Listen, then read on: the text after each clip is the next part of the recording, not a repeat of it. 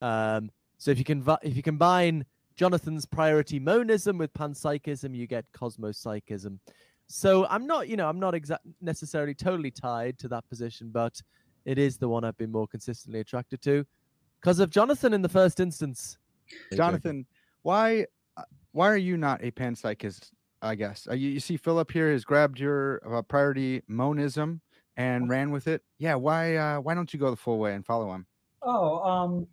Hey, welcome back to another episode of Parker's Pensies. I'm your host, Parker Sedicase, and this is a podcast where we explore all the deepest ideas in philosophy, theology, nature, and life. I love thinking about cool stuff, so come think with me. Today's episode is awesome. It's so cool. I'm so jazzed for it. I have with me two returning guests and philosophical legends today. I have with me Dr. Jonathan Schaffer and Dr. Philip Goff. Both have been on to talk about their particular theories of mind, or even if they're not their particular theories of mind that they've put forward. Dr. Goff has been on to talk about panpsychism, cosmopsychism, universal consciousness, top-down psychism, ground-up psychism, panpsychism. Panpsychism is just the view that everything has mentality or consciousness. It's awesome. So he's coming on to talk with Dr. Jonathan Schaffer. He came on to talk about a paper he wrote on ground functionalism. Functionalism is a theory of mind that says what it means to be conscious is to be like a realized set of inputs, outputs, and internal states. I don't know if that sounds complicated. It shouldn't sound too complicated. But Dr. Schaffer's got a really fascinating view. He's a metaphysician, like a really, really good metaphysician. And so he goes in for grounding principles. And there's this metaphysical mind-making principle that when an input and an output and an internal state happen, this is a metaphysical law that a mind will dance out. He's got some really nice language, actually. So I had them both on to talk about the mind. What is it? What does it mean to be conscious? What does it mean to be a mind? What does it mean to be in pain? And we compare and contrast different theories of the philosophy of mind. It's really, really fun, really high level, fun stuff. It's like a huge privilege to have to even just talk with these guys. The fact that they would email me back is pretty cool. But the fact that they would come onto the podcast and talk with me, trying to help me understand their views, it's unreal. So this podcast is nothing but just a joy for me to do. With that said, I do have to keep the lights on. I do have to feed my dogs, and I do have to justify this to my friends and family and my wife. So if you guys like the podcast, please consider supporting me on Patreon or on YouTube members. There are perks at both of them. They're really similar perks. So this is your top 5 and you want to see me stick around, please consider becoming a Patreon patron. If you like these conversations, if you learn something, that would be huge. So you can find the links in the description wherever you're getting this podcast episode at. I could commodify myself a little bit more, but I won't. I should just say, hey, we have a Facebook group called Parker's Pensies Pensiers. I'll pronounce the second French word, but not the first one correctly. Pensiers. Find that on Facebook, and I will let you in. You can talk with people like these two in the Facebook group. It's really cool. I'm trying to build a little community there of pensiers, of thinkers, of Parker's thought thinkers. Pensies Pensiers. So do find us on Facebook. I wonder if I have that link in the description. I should. If not, good luck, but go find it. All right. Without further ado, let's jump in with Dr. Philip Goff and Dr. Jonathan Schaffer. All right. Well, I have with me Dr. Philip Goff and Dr. Jonathan Schaffer, two legends. This is really, really exciting. Both of them have been on the podcast before, so go watch those links in the description. Dr. Schaffer, thanks so much for coming on the podcast. Dr. Philip Goff, thanks so much for coming back, both of you guys. Thanks so much, Parker. I had a great time with you last time. I'm really happy to be back and here with Philip as well. So awesome. Absolutely. It's a great podcast, Parker. You're doing some really good stuff. So I'm happy to be invited on again. And it's lovely to see Jonathan again. I haven't seen you. We're old friends. I haven't seen you for a long, long time. I like the beard. Thank you. You're looking good, like the glasses. Oh, yeah. I was just explaining before we went broadcast that I've just been at this AI thing in Sweden and I left my glasses on the plane, and so the only spare pair I could find has this sellotape in the middle, but so yeah, it's not a fashion statement. Well, hopefully by the end of this conversation we'll be able to know whether that tape is conscious or not, and if it's grounded in fundamental reality or what, so we'll see. Yeah, I don't want to get too cheeky with the jokes here because there's a lot of them that we can make. But so the reason that You're I wanted... allowed one. You're allowed All one. right, You've good. had your one panpsychism joke. That's good. I appreciate that. So the reason I wanted to have this podcast with you two is because I see a lot of similarities and I see some differences that I just want to get both of your guys' ideas on it. We've talked about it individually and now we're all here together, but I want to talk mostly about like mind and fundamentality. How fundamental is the mind? And then, what is the mind? And can you have consciousness without mind? These kind of like really fun questions I think are really exciting. And you two have both done really good work on it. So as we get going here, for maybe some of those who haven't heard the episodes before this, maybe we could start with Dr. Schaffer. Can you, I don't know, this is really hard to do, but can you give us maybe like a snapshot view of ground functionalism, what the mind is on that theory? Yeah, sure, Parker. So the idea behind ground functionalism. This Friday, your favorite emotions are back on the big screen in Disney and Pixar's Inside Out 2. It's time to greet your team, Riley! It's anger! Let me at him! Fear! Safety checklist is complete. Disgust! Ew, ew! Sadness is in the house! Oh, no. Hello, I'm anxiety. I'm one of Riley's new emotions. Disney and Pixar's Inside Out 2. There's a part 2? We're going! Rated PG. Parental guidance suggested. Only in theaters Friday. Get tickets now. When you need mealtime inspiration, it's worth shopping Kroger, where you'll find over 30,000 mouth-watering choices that excite your inner foodie. And no matter what tasty choice you make, you'll enjoy our everyday low prices, plus extra ways to save, like digital coupons worth over $600 each week. You can also save up to $1 off per gallon at the pump with fuel points. More savings and more inspiring flavors make shopping Kroger worth it every time. Kroger, fresh for everyone. Fuel restrictions apply. Your brain needs support, and new Ollie Brainy Chews are a delightful way to take care of your cognitive health. Made with scientifically backed ingredients like Thai ginger, L-theanine, and caffeine, Brainy Chews support healthy brain function and help you find your focus, stay chill, or get energized. Be kind to your mind and get these nootropic chews at ollie.com. That's OLLY.com. These statements have not been evaluated by the Food and Drug Administration. This product is not intended to diagnose, treat, cure, or prevent any disease. Is that the mind is a kind of derivative outcome of having a system that's organized by the right functional principles, that mediates the right transitions from cause to effect, which a physical system could do. So the idea here is that we think of the mental state not as defined in terms of causal profile, as on old sort of Lewis-style analytic functionalism. And we think of the mental state not as merely nomologically correlated with a functional or physical state, as on a kind of Dave Chalmers-style naturalistic dualism. But we think there's a kind of an intermediate grade connection that's neither an analytic connection true in virtue of meaning, nor a nomological connection that holds through these contingent laws of nature, but a metaphysical grade connection that holds in virtue of these constitutive principles of metaphysical making, mind-making principles in this case. So that's the core idea of ground functionalism, is that when a system inhabits the right functional roles, that makes it have the right mental states. Yeah, that's super helpful. That was great. I think I was able to understand this by thinking of modalities, where there's like logical modalities, which I would see as like maybe the semantic folks, the analytic functionalists, and then there's like physical modalities, which I would see as like the Chalmers style, and there's metaphysical modalities, and maybe you don't even think there are those, but that's how I've been like getting my grip on it. What do you see the connection there? Absolutely, and I 100% agree.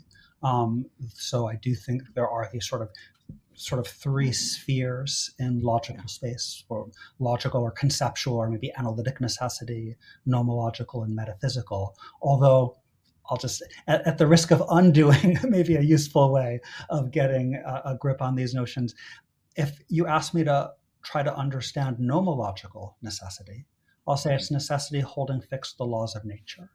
And if you ask me to understand metaphysical necessity, I'll say something parallel. It's necessity holding fixed the principles of grounding. So the way that I'm trying to understand nomological and metaphysical necessity just brings us back to the notions of laws of nature and grounding principles. So I don't think of it as giving great independent purchase on the notion, but it's a useful sort of interconnection between the notions. So in that sense, it can be a helpful way to sort of glom onto the idea. Yeah, that's awesome. Yeah, and that's what I'm trying to glom on. That's a great description for what I do in the podcast. That's so good.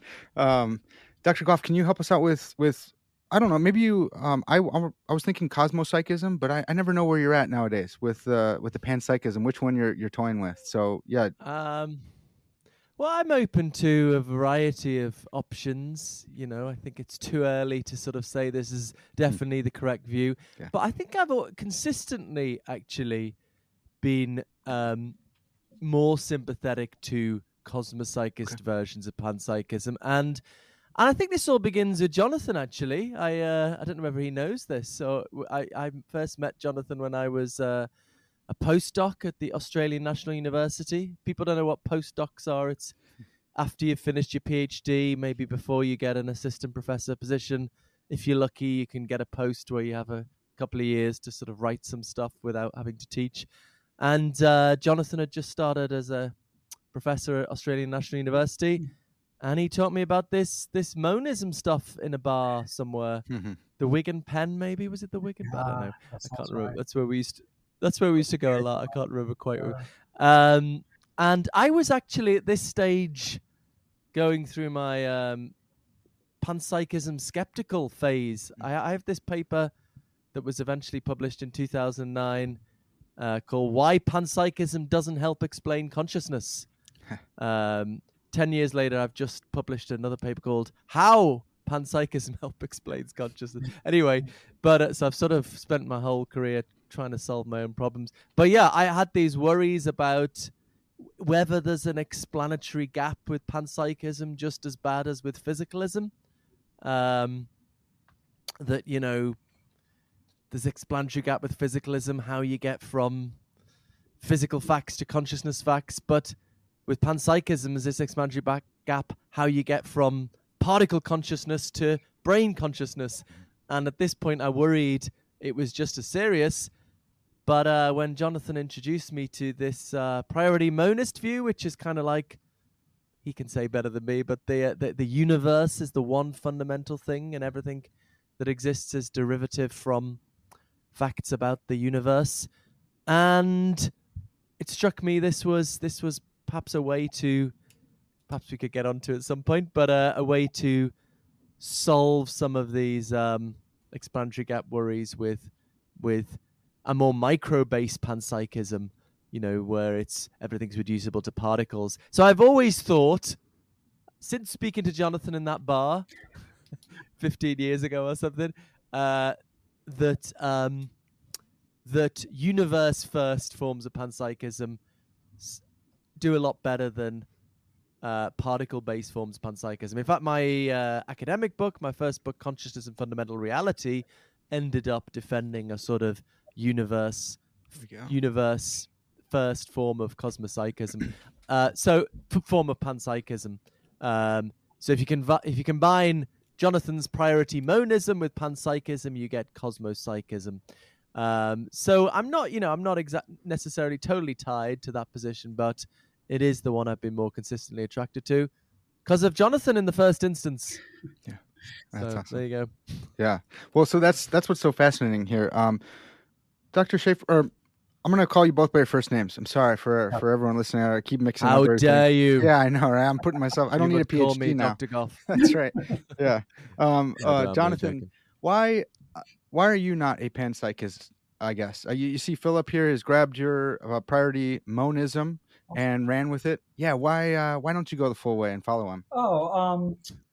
Not for any dispute over the monism side of things. There, I think we're in, as far as I know, we're in agreement about the whole cosmos being more fundamental than any of its proper parts. But rather, to the extent that we have a disagreement, and actually this would be interesting, for me certainly, to explore this, it's over the fate of physicalism itself and whether there is a very bad explanatory gap problem that physicalism falls into.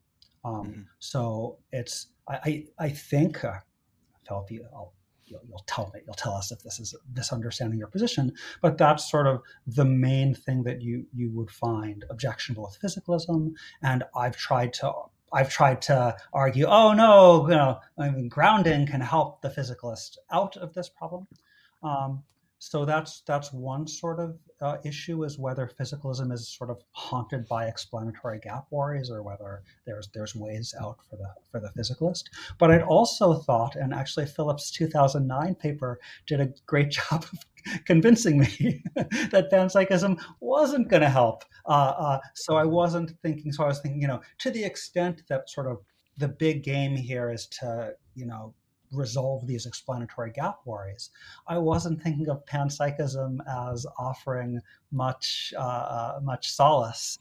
But well, you were in the audience, Jonathan, when I first gave that talk, actually, and you were very helpful, and that eventually became that 2009 paper. But sorry. Well, it's a great paper. I'm convinced by it. So I'd love to hear your further thoughts, where you've clearly come to think otherwise about the prospects for the panpsychist to resolve the explanatory gap. Real quick, some of the audience may not be familiar with the language, so I just want to address that really quick. Jonathan, can you lay out priority monism and priority microphysicalism for us? Sure. Yeah. So priority monism is the idea that so let's just focus our attention on the concrete material cosmos. Maybe there's other stuff out there, but that's not under discussion right now. Within the concrete material cosmos, the priority monist view is that the whole vast cosmos, that one single vast entity, is the most fundamental entity of the lot among the concrete material objects. So the priority monist will typically think that there are some smaller things, like you and I, maybe ultimately particles or something like that, but that you and I and particles are derivative fragments of a more fundamental integrated whole. Whereas the priority, did you say was microphysicalist? Was that the other one you were asking? Yeah, that's usually what I see as the opposite, and then there's maybe priority substance or substance priority or something. But great. So where the priority monist starts with the biggest whole as most fundamental and sees this process of carving things down as a way of deriving more things from its fundamental whole. The priority, in this case, the microphysicalist, will start with the smallest microphysical bits, maybe particles, and we'll say that those little bits are fundamental, and she'll kind of have a kind of inverted order from the monist, and she'll say, instead of carving things down, rather we build things up. She can allow that there are bigger things like you and I and planets and galaxies and ultimately the whole cosmos, but she'll say that they derive from their smaller proper parts. Yeah. Okay. And then Philip, this is I think this tees you up really well to describe different views of panpsychism. Can you lay out the priority monist panpsychism versus the microphysicalist panpsychism? So thanks. It's just what you'd expect, I guess. So panpsychists think consciousness or some kind of conscious entities exist at the fundamental level of reality. So if you have the sort of micro level fundamentality view, where maybe particles like electrons and quarks are the fundamental things, then combine that with panpsychism, you're going to get the idea that electrons and quarks have very, very simple forms of consciousness, and then somehow, God knows how, they combine together to make the consciousness of human or animal brains. Whereas if you prefer priority monism, so the cosmos as a whole is the fundamental thing, then as a panpsychist, you're going to think the cosmos as a whole is some kind of fundamental conscious mind. But But as we discussed briefly before we started broadcasting, that doesn't necessarily mean you're a pantheist, doesn't necessarily mean you think the universe is God, because it doesn't necessarily mean you think the universe is some kind of intelligent agent. You might think it's only after millions of years of natural selection that you get intelligence and agency. Mm-hmm. So, for example, in my 2017 book, Consciousness and Fundamental Reality, I defended a cosmopsychist view where the consciousness of the universe is just some sort of meaningless mess. It's very complicated because the universe is a very complicated place, but it's just a kind of meaningless mess. I mean, you might, if you had some other motivations, I've explored if you're motivated by kind of fine-tuning to think there's some kind of cosmic goal-directedness, then maybe you might take cosmopsychism more in a sort of theistic direction. But if you're just trying to explain vanilla consciousness, then you're probably not. You're just going to end up with this meaningless mess kind of cosmic universe. But then the idea would be that human and animal minds and everything else that exists somehow derives its existence from this fundamental cosmic conscious mind. Yeah, that's helpful. I'm glad that you used the American vanilla for us as well. Yeah, that was another discussion we had before. Not bog standard, which I discovered in another podcast is not really an American friendly term. Right. So maybe that's the British way of saying vanilla. Yeah. Yeah, no, I was Eric Schwitzgable. We had Eric Schwitzgable on my podcast. Oh, nice. And I was talking about bog standard physicalism, and he was the what? I don't know. He was completely confused. Well, so something that I've continually wrestled with, and sometimes I have a grasp on it, and other times I lose it. And right now I feel like I'm losing the grasp. How is like a cosmopsychist view? How is that not a physicalist view? Because in your Consciousness and Fundamental Reality, you talk about the deep nature of matter, and it's from like Russell and Russellian monism, and how it's like you make this distinction. Physics tells us about what physical particles do, but not what they are. And I wonder if panpsychism is physicalism, or how it's different, or maybe it's is it property dualism? I'm never quite sure on this. I just don't know. Well, it's a difficult question how you define physicalism. I mean, I'm curious as to what Jonathan would say about that. But this is the issue, the argument I always have with Galen Strawson, who was my old PhD supervisor. He uses the word physicalism or materialism in an incredibly broad way, such that panpsychism or cosmopsychism do end up being forms of physicalism, because he thinks the physical is just like this stuff.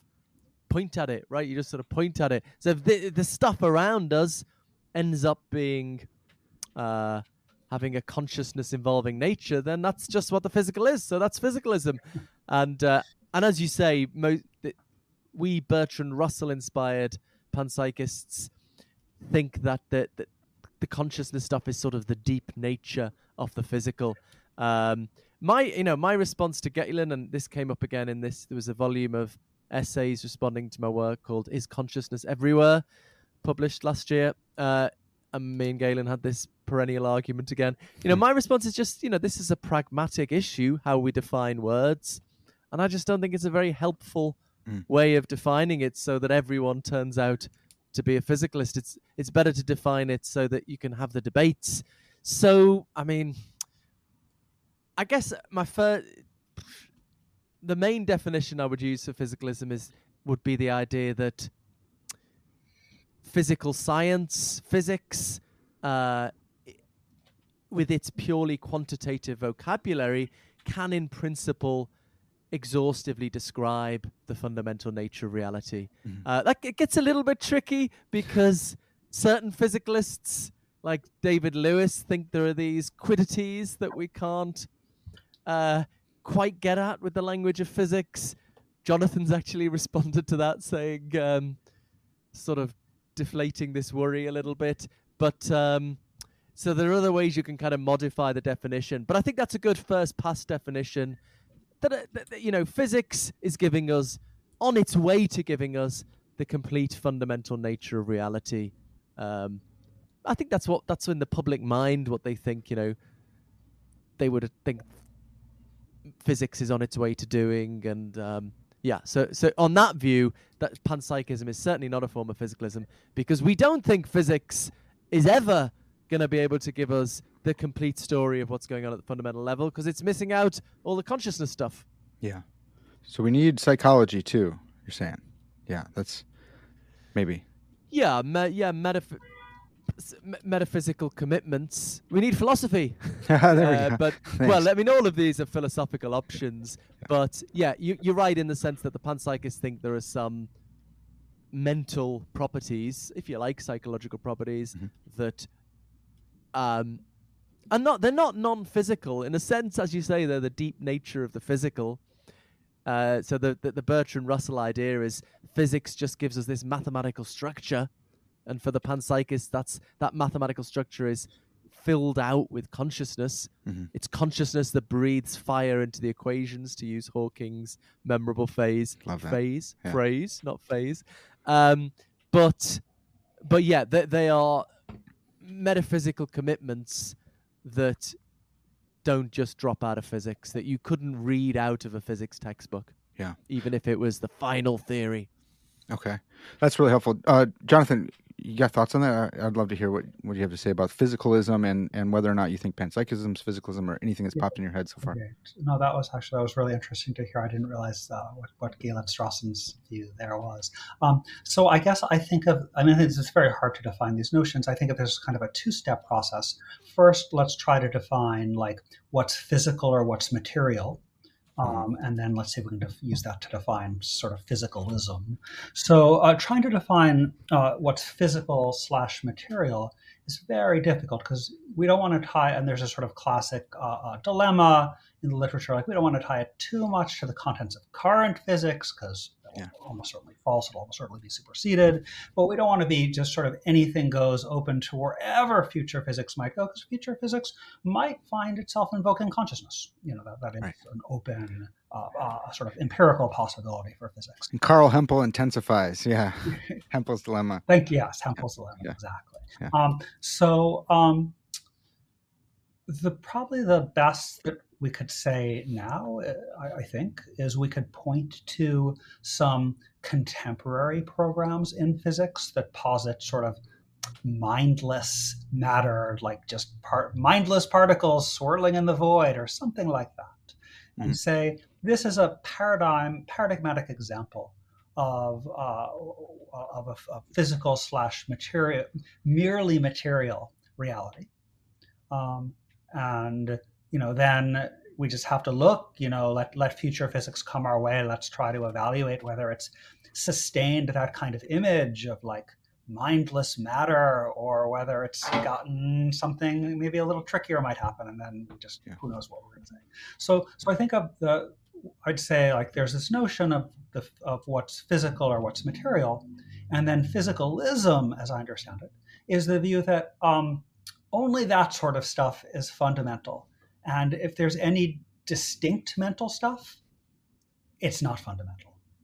So that's compatible with saying there is fundamental mental stuff, but it's identified with the physical stuff, like on identity theory, or it's compatible with saying there is no mental stuff on an eliminativist view. That's a really wild sort of view. But sort of, I think the most natural development of that is to say that there's mental stuff, but it's derivative from the physical. It's not fundamental itself. So that's the kind of core idea for me of physicalism, is the idea that the sort of best version of it by my is like, of course there are mental states in the world, but they're not fundamental. They're derived from a more basic, mindless, fundamental physical layer.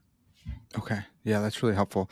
I wonder if maybe we could flesh some more out between you, some distinctions between you two. If we talked about what a pain is, so like what would a pain be on ground functionalism versus a pain on cosmopsychism, and like maybe how do I come to experience pain in the different theories? Who's up first? Yeah, you go first, Jonathan. I'm not going to have much more to say. I'm not sure the views are going to differ actually in what they'll say about Okay. it. But I'll be interested to hear what Philip will say. But by my lights, what a pain is it's an experiential state. You know what it is. It's that ouchy sort of thing. So I'm not thinking of it as anything to be defined in functional terms. That's something that an analytic functionalist would want to do. So by my lights, like, if you want to know what the term pain means, I'll tell you. Pain means pain. That's as far as a much more general view of the meanings of terms. They almost none of them have interesting analyses.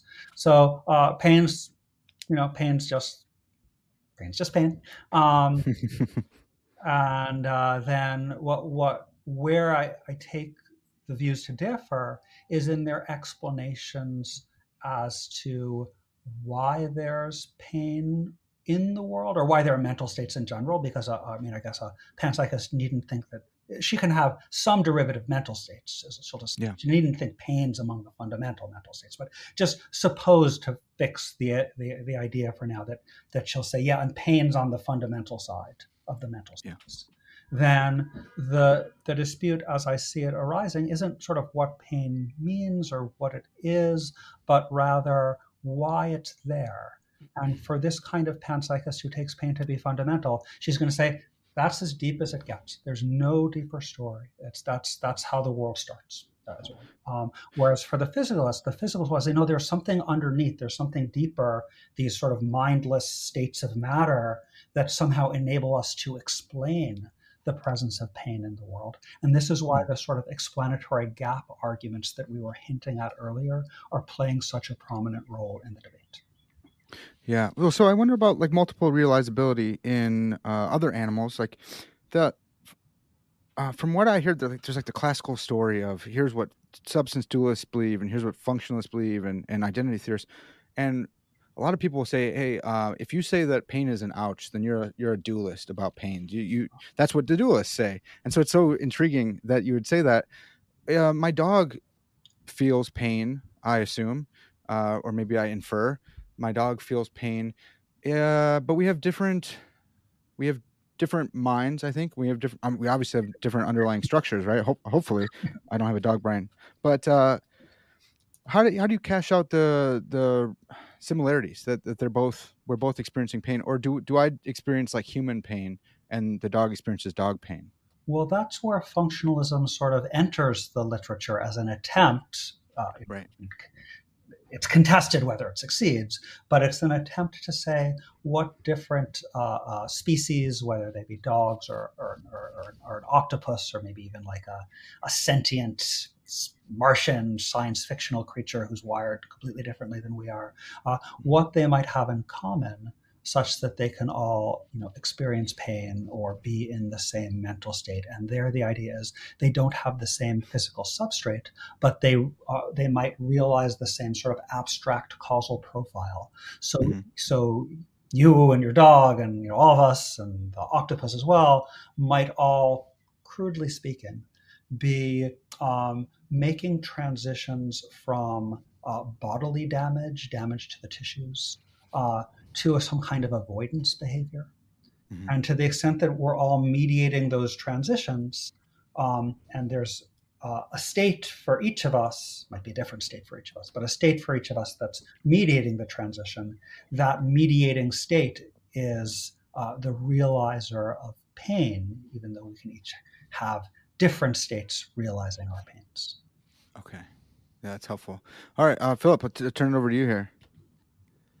Yeah, so as Jonathan says, I don't think we're gonna disagree on the nature of the mental state itself. I mean, there are radical forms of physicalism, which I do have a disagreement on this issue with my friend and podcast co-host Keith Frankish, who's an illusionist. Right. So he thinks, the phenomenal, what we tend to call phenomenal consciousness, the subjective quality of pain, he thinks that's a kind of illusion. And in terms of the pain he does believe in, he would just give some kind of a functionalist definition of that in terms of behavior, basically, not just external behavior, so avoidance behavior when the body is damaged, but also behavioral connections between parts inside the organism and the brain. But so he would just define pain in those behavioral terms. But I don't think Jonathan's that kind of illusionist physicalist who, he's just made that pretty clear, that pain is pain. It's the feeling of pain. It's that, ow! So maybe I could start to bring out the disagreement maybe by saying why I'm not totally at this stage willing to embrace Jonathan's view. I mean, so I think Jonathan's got a really interesting view. Actually, he's got a quite novel, and he's sort of created his own position to an extent, which I think lots of other people have run with. And actually, just to give Jonathan one more compliment, everything is so specialized these days. I find so often metaphysicians just don't do any kind of philosophy of mind, and vice versa. I think if you go back 30, 40 years, people like David Armstrong and David Lewis, these big figures, did the metaphysics, but had views on the knowledge argument against materialism, and on the ontology of consciousness as well.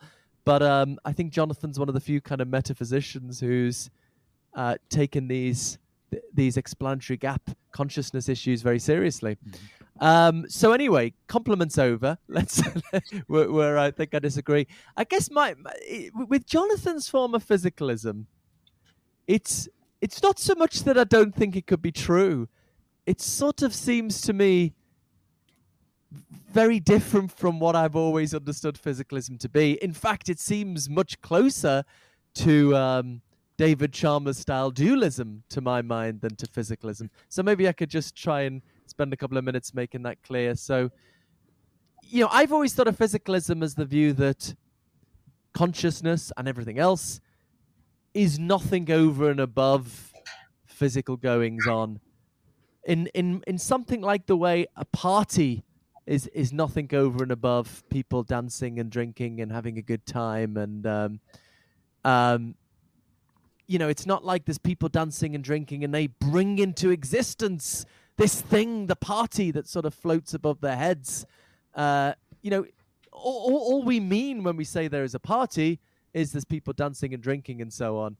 I mean, I've raised this with Jonathan for whether we need special grounding laws to bring into existence a party once you've got people dancing and drinking. And maybe we could get onto that, but it doesn't seem to me we do, because all it is for there to be a party is for there to be people dancing and drinking.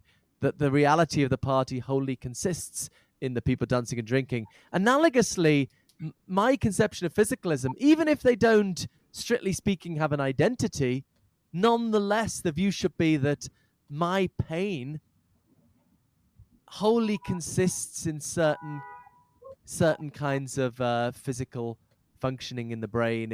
It's nothing over and above the physical workings of the brain. Whereas on Jonathan's view, and maybe he can correct me, but the idea is, in some sense, so he uses the word grounding for the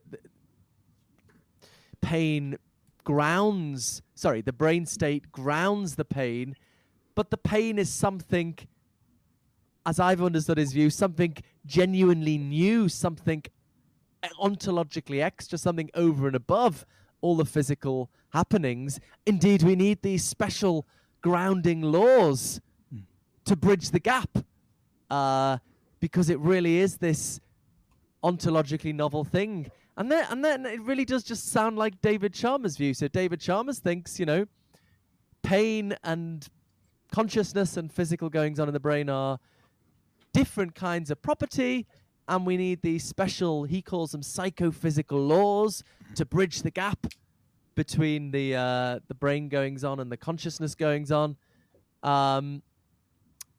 So they seem to me very similar views. Okay, now there are differences on Jonathan's view. He wants to say it's metaphysically necessary, it's grounding rather than causation. I guess it's causation and charm. But then I start to lose my grip on what the difference between grounding and causation is. If what is produced is something ontologically extra to the producer, then why isn't it just causation? And even if you say it's metaphysically necessary, I guess I'm suspicious of those kind of non-transparent necessities. But okay, well, I would just think that's a necessitarian version of David Chalmers' view. So anyway, that was a bit long-winded, but I guess that's my thought, that it doesn't seem like what I always understood physicalism to be. Yeah, Jonathan, hammer back now. Now we're not friends anymore. Now we can actually go for the jugular. All right. Yeah. Actually, I think Philip and I don't disagree that much about pain. What we really disagree about is about parties. As I'm understanding Philip, you're saying that for there to be a party, all it takes is for there to be people drinking and dancing and cavorting in the right ways. And I'm thinking, no, actually, something more is required. I'll say what that is in a moment. And so I do think the party, in some sense, hovers above and is something genuinely new in addition to all the people cavorting. And here's why. A party is a unified individual event. All the various cavortings and drinkings and dancing and whatever are lots of little, smaller events. Just as we saw in the monism and microphysicalism case, we have a kind of a mereological hierarchy of bigger and smaller. And we typically, in that case, posit a special connecting operation, mereological fusion if you're going from the small up to the big, or fission if you're going from the big down to the small. It's exactly the same scenario here with events. If you want to get from lots of little events, Philip dancing this way and me drinking that way and Parker chatting over there and all of us, doing our little bits to contribute to the making. Sounds like a good party. Hey, let's have it. So I'm thinking the party is something where you have to believe that smaller events compose larger ones in order to believe that there is a party. There is room for the very depressing view that I'll call party eliminativism, where the party eliminativist, let's say, she'll grant that Philip's dancing and Jonathan's drinking and Parker's chatting, but she'll say, but all there is just a bunch of people, as it were, arranged party-wise.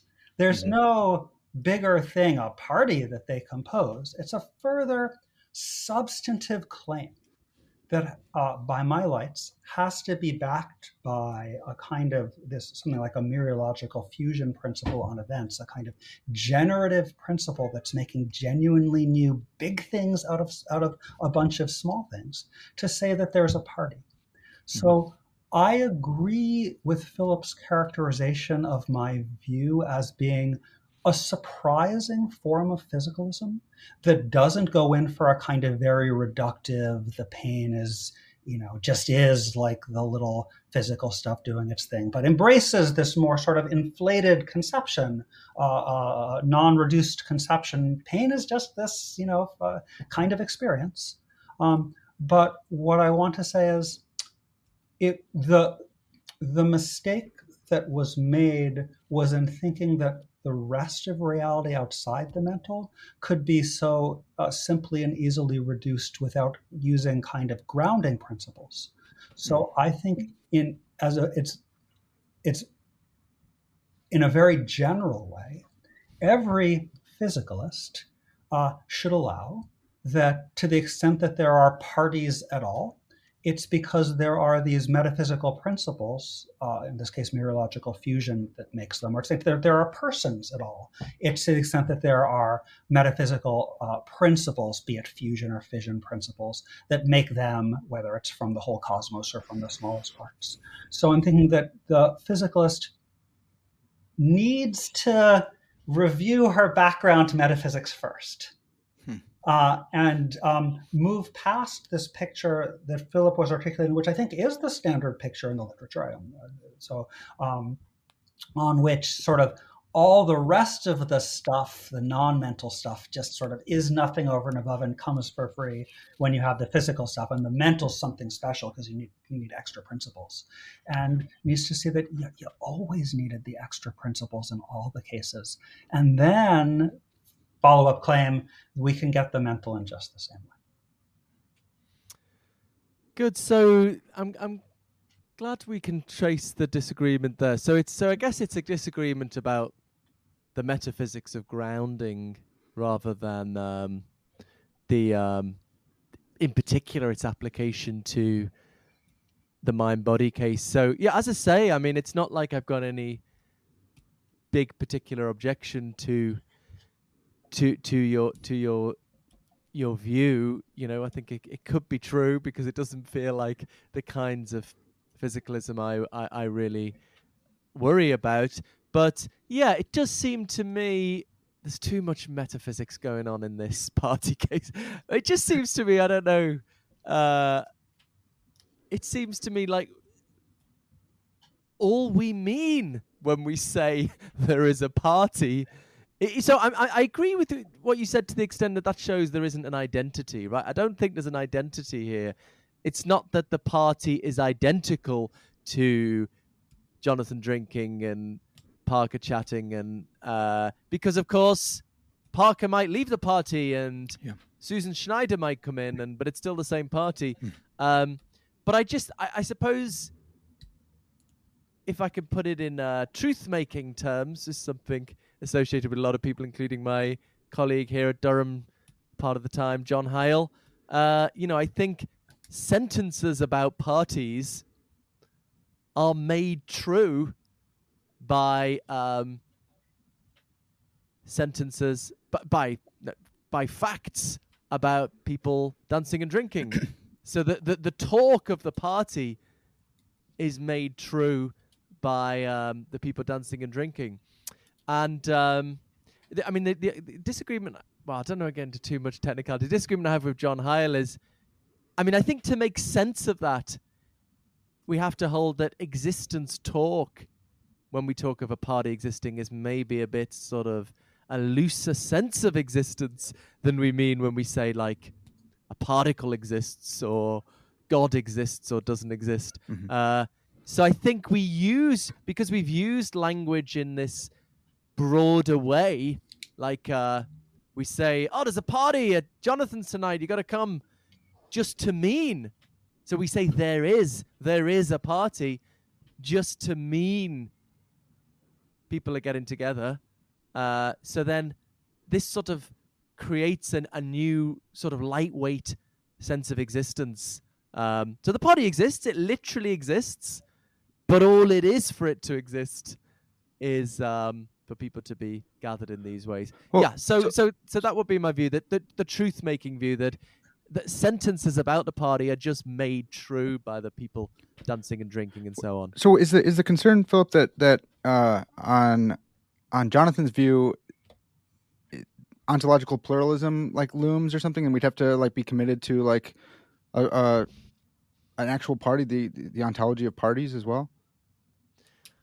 It just all seems to me so very unnecessary, all this. And I think if we started coming on the metaphysics of parties to, for what it's worth, your person on the Clapham omnibus, they said, what are you talking about? All I mean when I say there's a party is there are people dancing and drinking. I think we just use language in such a way that those sentences are made true by people dancing and drinking. So the way we use language ensures that, and so this heavy-duty metaphysics seems to me just a kind of unnecessary. I'm happy to postulate, when it's really necessary, but I just think this simpler story about how we're using party language avoids the need for all this heavy-duty metaphysics.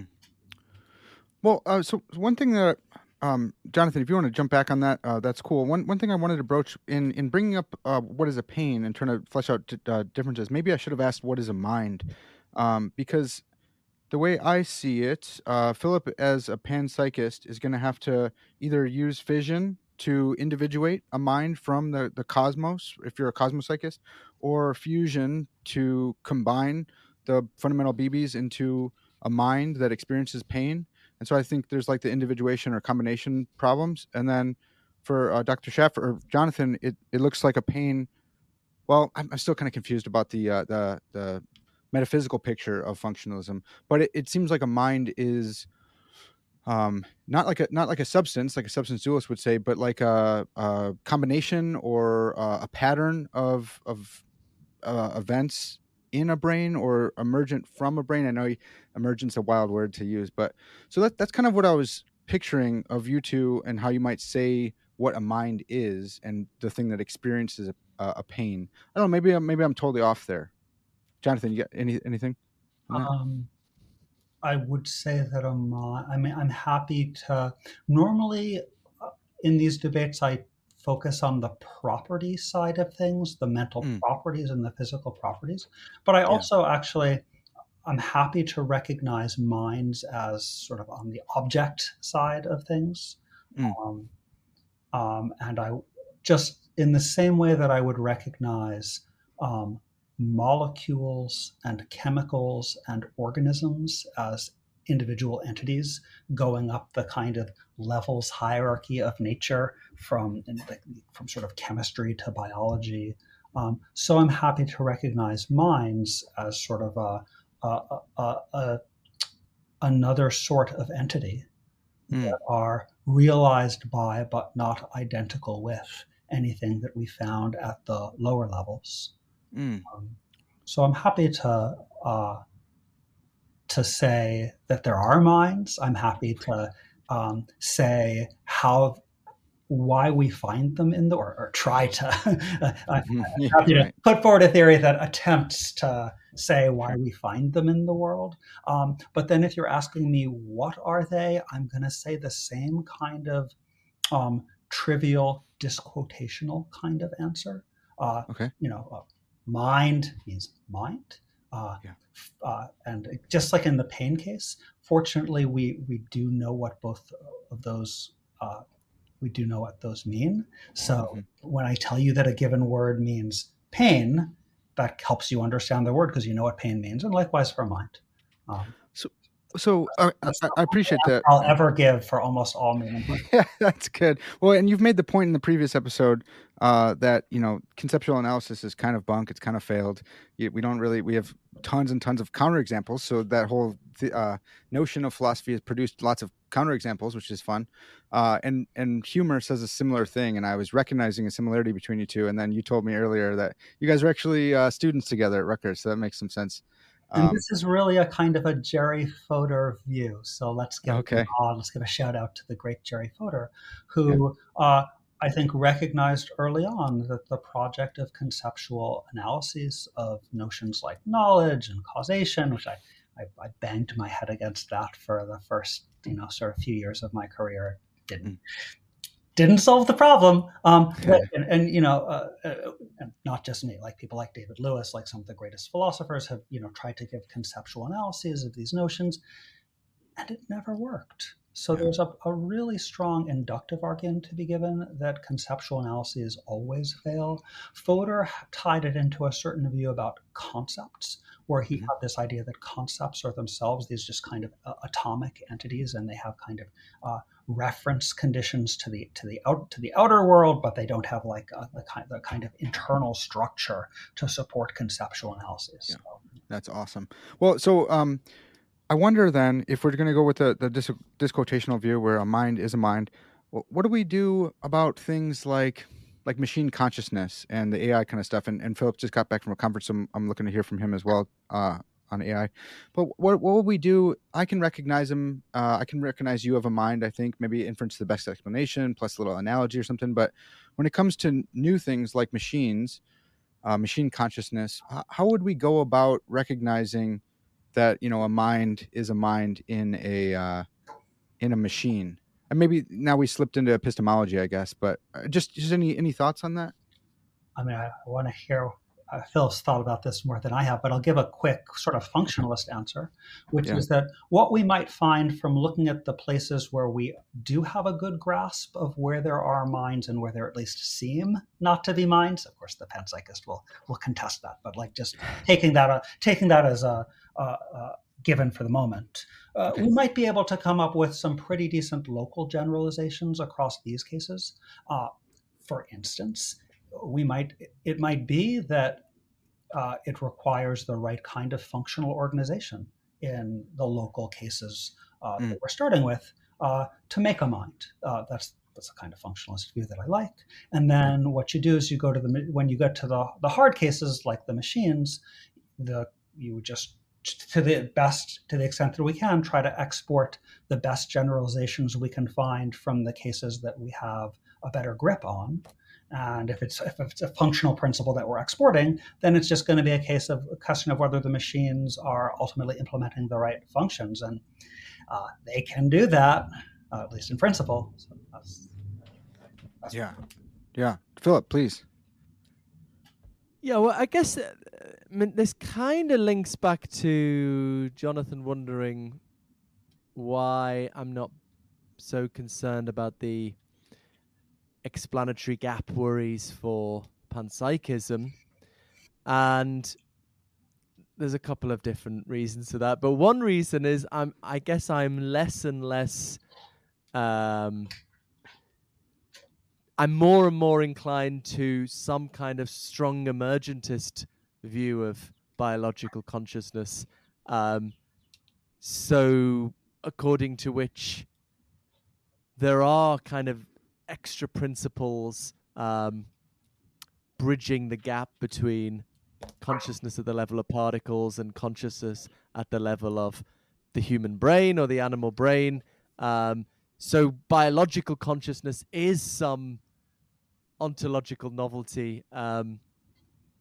And one reason I'm inclined to think that I push a little bit in my new book, Why the Purpose of the Universe, coming out in November. Nice. You can actually coming out in February in the US. All right. I know there's like a huge gap between the UK publication and the US publication. But anyway, if it's Cambridge, they gotta ship them over. I think I've heard that about Cambridge. Well, it's Oxford University Press, but that's what they said. Promised. Yeah, they said they've got to have 4 months shipping them over. Yeah. Anyway, so one reason for that is thinking about the evolution of consciousness. This is going to come back to AI. Right, sounds good. I think it's a very serious question. Why aren't we zombies? Why didn't we evolve as zombies? And my answer to that is that natural selection just cares about behavior, right? It doesn't care about the quality of your inner life. Mm-hmm. It just cares about behavior that's going to be good for survival. So, I mean, there's a lot of different pieces in this argument, but basically the claim is that to make sense of consciousness having evolved, it must make a behavioral difference. It must be that systems with consciousness behave differently and survive better than systems without consciousness. And therefore, the emergence of consciousness must have made this behavioral difference, must bring into being new causal principles over and above the basic equations of physics. Okay, Jonathan's a smart philosopher and can see there's a few missing steps in this argument, but that's what I ultimately think, that that there must be some strong emergentist picture where, if just going off the basic equations of physics, you're not going to be able to predict what a conscious system does, because consciousness at the biological level brings into being new causal principles. Okay, because only in that way the argument goes, can we make sense of why it was a survival advantage? Otherwise, it would be overwhelmingly likely that natural selection would have made us as zombies. Okay, so how does this connect to AI? Well, I think, so with these incredibly impressive large language models like ChatGPT, they're so complicated, we've to an extent lost track of how they're doing what they're doing. I was chatting over dinner to someone working at OpenAI who was part of the team working on ChatGPT 4. So we've lost touch with it, but, and this was confirmed in this conversation, I think we still know that in principle, if not in practice, everything they're doing is reducible to the basic equations of physics. So if I'm right that biological consciousness is strongly emergent, or macro level consciousness is strongly emergent, we can infer that large language models are not conscious, and and furthermore that just more and more complex information processing isn't going to get you consciousness. Yeah. Well, okay. So here's a question I'm having here. If you go in for strong emergentism, then why do you need panpsychism in the first place? Good question. Question. And this might be an interesting point of connection with Jonathan, actually, because so my claim is, well, I think where panpsychism earns its value is in this Bertrand Russell inspired way of reducing physical reality to underlying facts about consciousness. So because physics is just kind of mathematical structure, then as far as physics is concerned, fundamental reality could turn out to be anything. As long as it has the right mathematical structure, you're going to be able to get physics out of that. So the panpsychist manages to reduce physical reality to underlying facts about consciousness. Okay, then you still have to have, I claim, this strongly emergent biological consciousness. Nonetheless, what I want to say is we still end up with if we go panpsychist rather than David Chalmers style dualist, and as I've said, I find Jonathan Schaffer's view, Jonathan's view, seems to me kind of similar to that in substance. If you go for that rather than panpsychism, then I would say you end up with two kinds of property, right? The quantitative, objective properties we get from physical science, and these qualitative, subjective consciousness properties. Whereas if you go panpsychist, there's just one kind of property at all levels. So it's a more possible. Now, why I think just finally, sorry, I'm talking a long time, but just finally, as we were talking, it occurred to me why this might be interesting to connect to Jonathan is I think, so Jonathan is well known for defending, I think what's become known as Schaffer's razor, as opposed to Schaffer's laser. Sorry, Schaffer's laser as opposed to Occam's razor. That we should base our ontological commitments just at what we find at the fundamental level.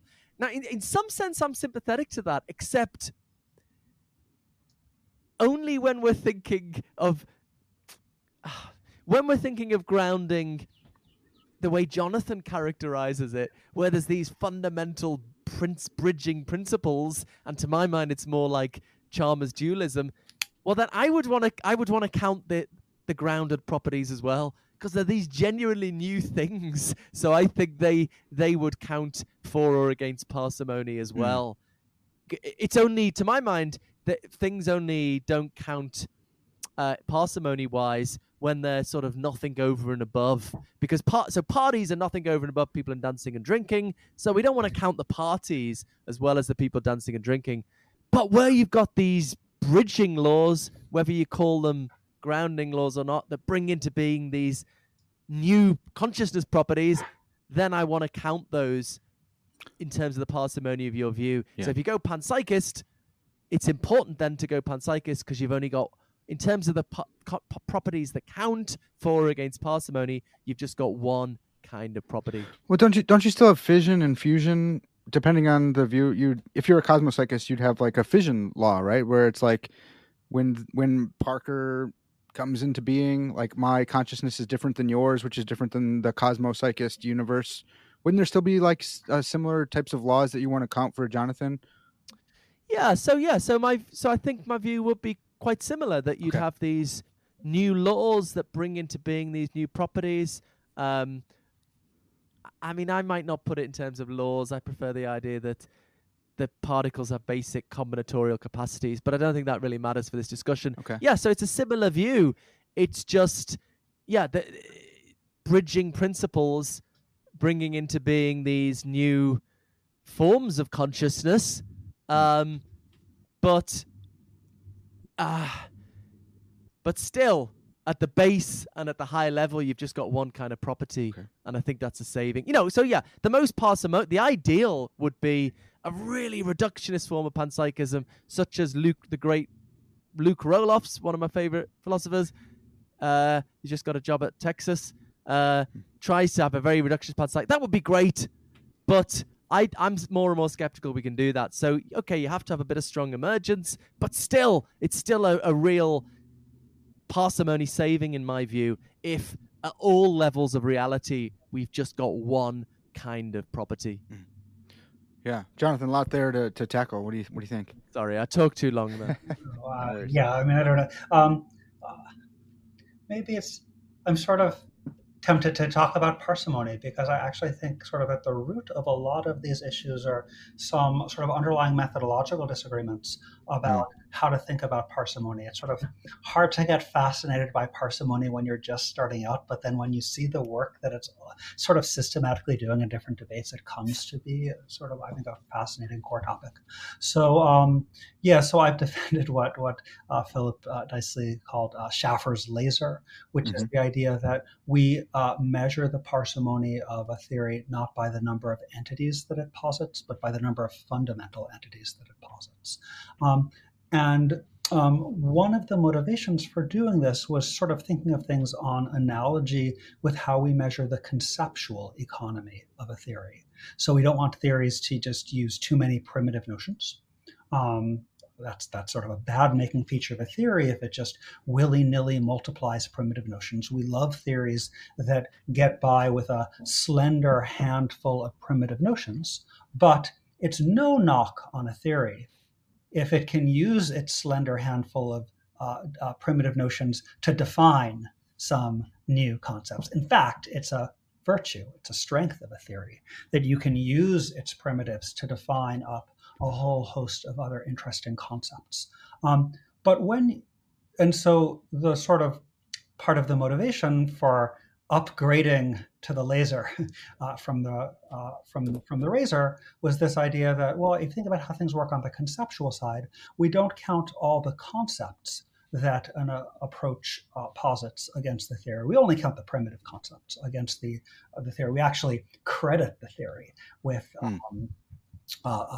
definable concepts. That's what I call that sort of the bang for the buck methodology. We want the sort of the strongest from the least.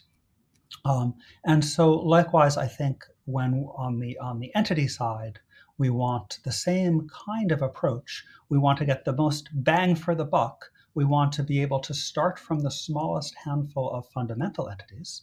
And if from those fundamental entities, we can derive more further entities, that's not a knock against the theory any more than defining a new concept was a knock against theory. That's a credit to the theory. And just like with these defined concepts, they are genuinely new concepts, even if they have a definition. So for instance, to take we've been talking about sort of mereological fusion, so my brain's already loaded to talk about mereology. I'll stick there for the moment. So one of the beautiful things about mereology is we can actually start with, we can do classical mereology with a single primitive notion. We have some choices. We can take parthood or proper parthood or overlap. These are all interdefinable notions. Part of the beauty of the theory is you can start with a single primitive notion and define this wide range of other notions in its terms. So let's say that we decide to start with parthood. Doesn't matter. Okay. Now, hey, wow, we find out we can define overlap. This is a victory for the theory. Not a cost of the theory that we've got a new concept, a victory that we've defined it. It's a genuinely new concept. It's not, it's a new concept. So that's what I think the grounded outputs are like the defined concepts. They're genuinely new. It's an achievement to get to them. They're not a cost of the theory, but an achievement of the theory. So what do you make of like where does the mind making law come from, I guess? Because we're using the concepts, right, and derivative concepts and stuff. So yeah, where and if it's not a cost, in order for it to not be a cost, like Philip's trying to push, it would have to come out or fall out naturally of whatever is most fundamental or something more fundamental, right? Does that make sense, or am I not getting what's going on here? Yeah, good. So no, you are, but let's make a distinction between we were talking about the minds or the mental properties. That's one sort of entity whose fundamentality is to be considered. But then there are those laws, those bridging principles. That's another sort of entity. And we might ask, what are the ontological costs involved with positing these kind of, whether you want to call them laws of metaphysics or grounding principles? I don't mind. The sort of laws of metaphysics is a bit of a joke on against the posit. Grounding principles will do perfectly well. There's a question of what ontological costs sit on positing grounding principles, and there I think this is a further substantive matter. Some people have wanted to say, maybe you could sort of reduce or derive all of the grounding principles. I think that can't be done, because I think to derive anything, you need to have some principles in place to do the derivation. So it's my view that there have to be, if you like any of this sort of ground theoretic framework, you don't have to, but if you like any of that ground theoretic framework, I think you're committed to there being some fundamental laws of metaphysics, some fundamental grounding principles. But, sorry, just to finish up on mind-making, that leaves open whether mind-making is one of the fundamental ones or not. If it is, then it is some cost of the theory of my kind of ground functionalist approach, that it adds a new fundamental root metaphysical principle. So it may be that the theory has to go that way. My hope is, though this is not, this is just a hope. My hope is that this can be unified under a broader, the mind-making principle can be subsumed under a broader class of functional generative principles that we needed anyway. Yeah. That's a big claim. But if that could be substantiated, then I would be able to sort of make the big happy, for the ground functionalist, happy conclusion that we got the mind for free, in the sense that we did need a mind-making principle, but it was derivative from principles we needed anyway. Yeah. So it might cost a new fundamental grounding principle, but it might not even cost that. Yeah. So we got here towards the end of our first conversation, and I thought this is fun because this might be a way to further the theist, non-theist, theist, naturalist, physicalist debate, because if there are more fundamental mind-making principles, or not just more, but fundamental mind-making principles, that might look like mind was one of the goals in the beginning. It looks like mind's more special, but if it just falls out of deeper laws and you get it for free, it's like, no, it just mind's just kind of, they happened to be the case. And that's great for us who are phenomenally conscious minds. That's cool. But it fits more neatly with a physicalist story, maybe. Yeah. Philip, your thoughts on this? That's really, really helpful. And I'm not unsympathetic to a lot of what Jonathan said, but so suppose we have these the physicalist. So let's just drop the worries about whether Jonathan's view is proper physicalism or not. Let's just talk about Jonathan's physicalism and my panpsychism, which is going to have these generative principles as well. I would think of them in a different way, but I guess I would think of them as more causation rather than grounding. But okay, let's not worry about that. In fact, let's just talk in Jonathan's terms about... So you've got the grounding panpsychist and the grounding physicalist. They've both got their generative principles, but on the for the grounding physicalist, it still seems to me you've got two very different kinds of property at the base level. You've got these purely quantitative properties, whereas popping up in the mind, you've got these qualitative, subjective properties. Whereas for the grounding panpsychists, they've got the same generative principles, let's say, so they're equally matched in that regard. But still, there's just one kind of property in the mind and at the base of reality. Isn't that a more simple and unified view, and so a more attractive view, Jonathan? What do you? Oh, that's interesting, Philip. Let me just make sure that I've got the picture right. I was thinking, so you're on your kind of panpsychist view, only the sort of subjective phenomenal properties are fundamental, and the other sorts of properties, these sort of quantitative properties, those are derivative, right? Is that right? Yeah. So they're just. They're just kind of a matter of how. So physics is just a kind of matter of how consciousness stuff behaves. Right. Yeah. But there are these. You're not denying that there are the quantitative properties posited by physics. You're not denying physics. You're just saying it's grounded in the experiential. If I'm understanding that right, it seems to me that we both accept that there are the quantitative and the phenomenal properties.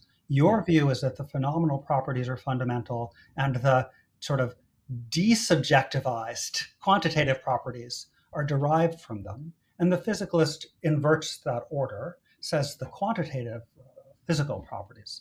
I think they have quiddities too, but let me put that. Oh, nice. All right. Let me put that to the side. The physical properties come first, and the subjective properties come out later. So to the extent that there is a difference in kind between the quantitative and the sort of subjective experiential properties, I think we both have both of them, and we just disagree about which one comes first.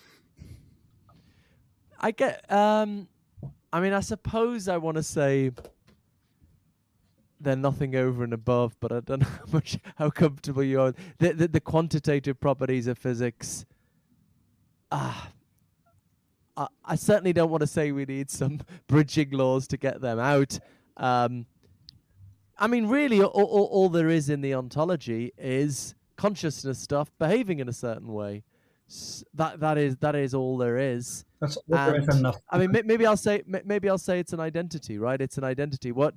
And yeah, I mean, But it's multiply realizable. It's multiply realizable. So I thought you wouldn't want you mean the an identity. The quantitative properties are going to be multiply realizable from subjective bases. So by your lights, there oughtn't to be an identity. Is that? Let me make sure that I'm following. I'm thinking like there are still third-person physical facts that all three of us could look at a cup and like recognize that there's a cup there, and that looks like that's more the quantitative being explained by physics. Because I am individuated from the cosmos, so I have my own consciousness that's separate from yours, and so I have phenomenal facts about me, but we can still recognize third-person, objects and facts. Jonathan, is that totally different than what you just said? Where the third-person objects and facts, Parker, are sort of, we're talking when I was saying that there's sort of quantitative properties or things that aren't aren't subjective. Yeah, then I think we're saying the same thing. Cool. Yeah, and then ultimately they're reducible to physics, but then the panpsychist claim would be the facts of physics are nothing over and above underlying facts about consciousness. So I suppose that's why I want to say the on the panpsychist view, the quantitative facts of physics don't count in terms of parsimony because they're nothing over and above the underlying consciousness facts. Whereas, I guess I want to say on the grounding physicalist view, they both should count because what's bridging the gap between them is these grounding principles. So yeah, I guess we're back to our fundamental metaphysical assumptions here. So I guess I would say, you know, where you're bringing into being something via these grounding principles, well, then the thing produced is gonna count over and above the producer. And so insofar as I'm thinking of Jonathan's grounding physicalism, I'm going to want to count the consciousness that is produced as well as what produces it. Whereas I don't want to count the on my panpsychist view, because the physical properties are nothing over and above underlying facts about consciousness. I don't want to count them. I don't think they ought to be counted. So that's why I think it ends up being a simpler view. But it's interesting we've come back to those. I guess, you know, this nothing over and aboveness plays a big role in my metaphysical thinking. Whereas I don't think do you have any place for that apart from identity, Jonathan? I don't. You don't. I don't love the term. I mean, I'd be interested to hear more to understand how you're thinking about it.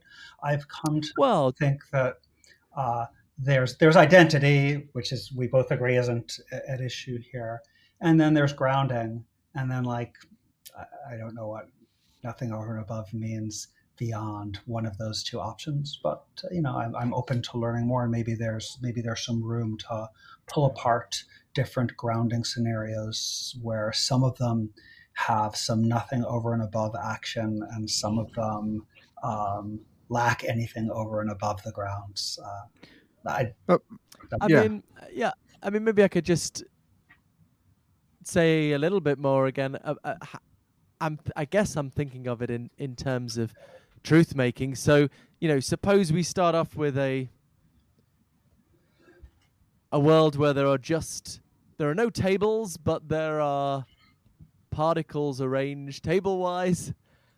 But we naturally start using table language. You know, we say, "Oh, there's a table over there. Go and have your dinner." Whenever we're around particles arranged table-wise. And as we start using that language and it becomes part of acceptable official language, maybe it was just slang at first, but once it becomes official language, then I would say it is literally true. It is in the fullest, strictest sense true that there is a table when there are particles arranged table-wise. You started by saying Yeah. that there are no tables. Did it change? Did tables pop into the world? Or are you saying that there are tables is true even though there aren't tables? I think there had to have been tables from the start through maybe a mereological fusion operation on the parts, so that our talk of tables could have something to refer to in order to be true. And if we're in a nihilist scenario where there are no tables but just particles arranged table-wise, then talk of an individual table, there's no individual corresponding to it for that talk to be true.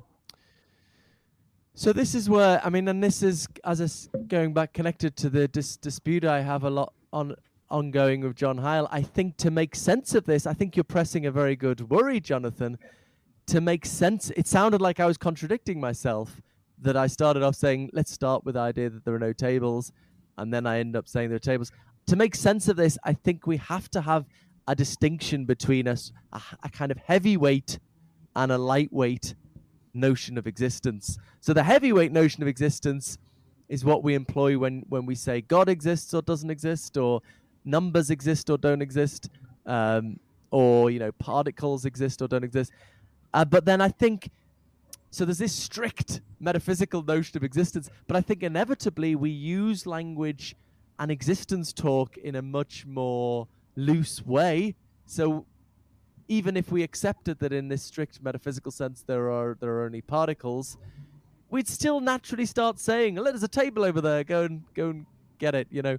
And then once that, but then I think that sort of creates another sense of existence, because if we're true, if it now becomes literally true in the language that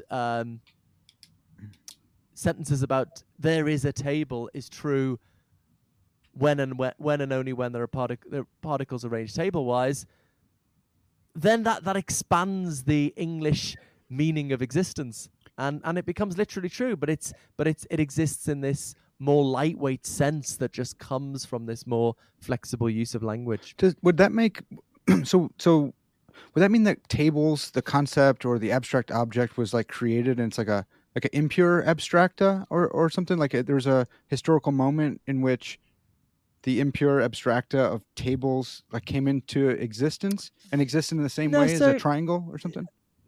That is the kind of worry you might have. So I don't want to say that, but I can see how what I've said might be interpreted in that way. I don't want to say, our use of language creates the table. I want to say that once language has been expanded in this way, it is the sentence, there is a table here, is true. But that sentence, with the meaning it has, we didn't make it true. It's true because of its truth conditions are satisfied. What it requires of reality to be true is part of reality. So I want to try and resist that. Yeah. So we got a little, we got into the ontology of tables and chairs and the reference of of the words. I wonder real quick as we close out here. So we got priority monism. There's also a view that I hold more, which maybe I want to get you guys to poke some holes in, maybe disabuse me on our way out.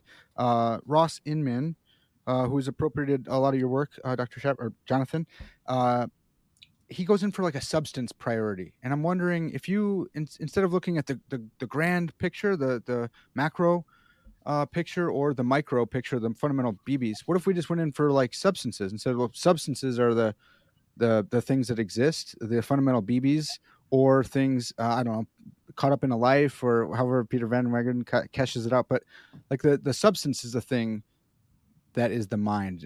It sounds like substance dualism probably, because it probably does lead to that. But I wonder if going in for substance priority, is that less parsimonious than priority monism? Or do we just say like substance and cosmos, are they on equal playing fields, or do you have to count up all the substances and that's a cost of the account? Oh, this gets into some very tricky parsimony issues about quantitative versus qualitative parsimony. Yeah. So leave sort of Ross Inman's substances off to one side just for the moment. Yeah. And let's compare the cosmos first priority monist to the priority microphysicalist who has particles first. Yeah.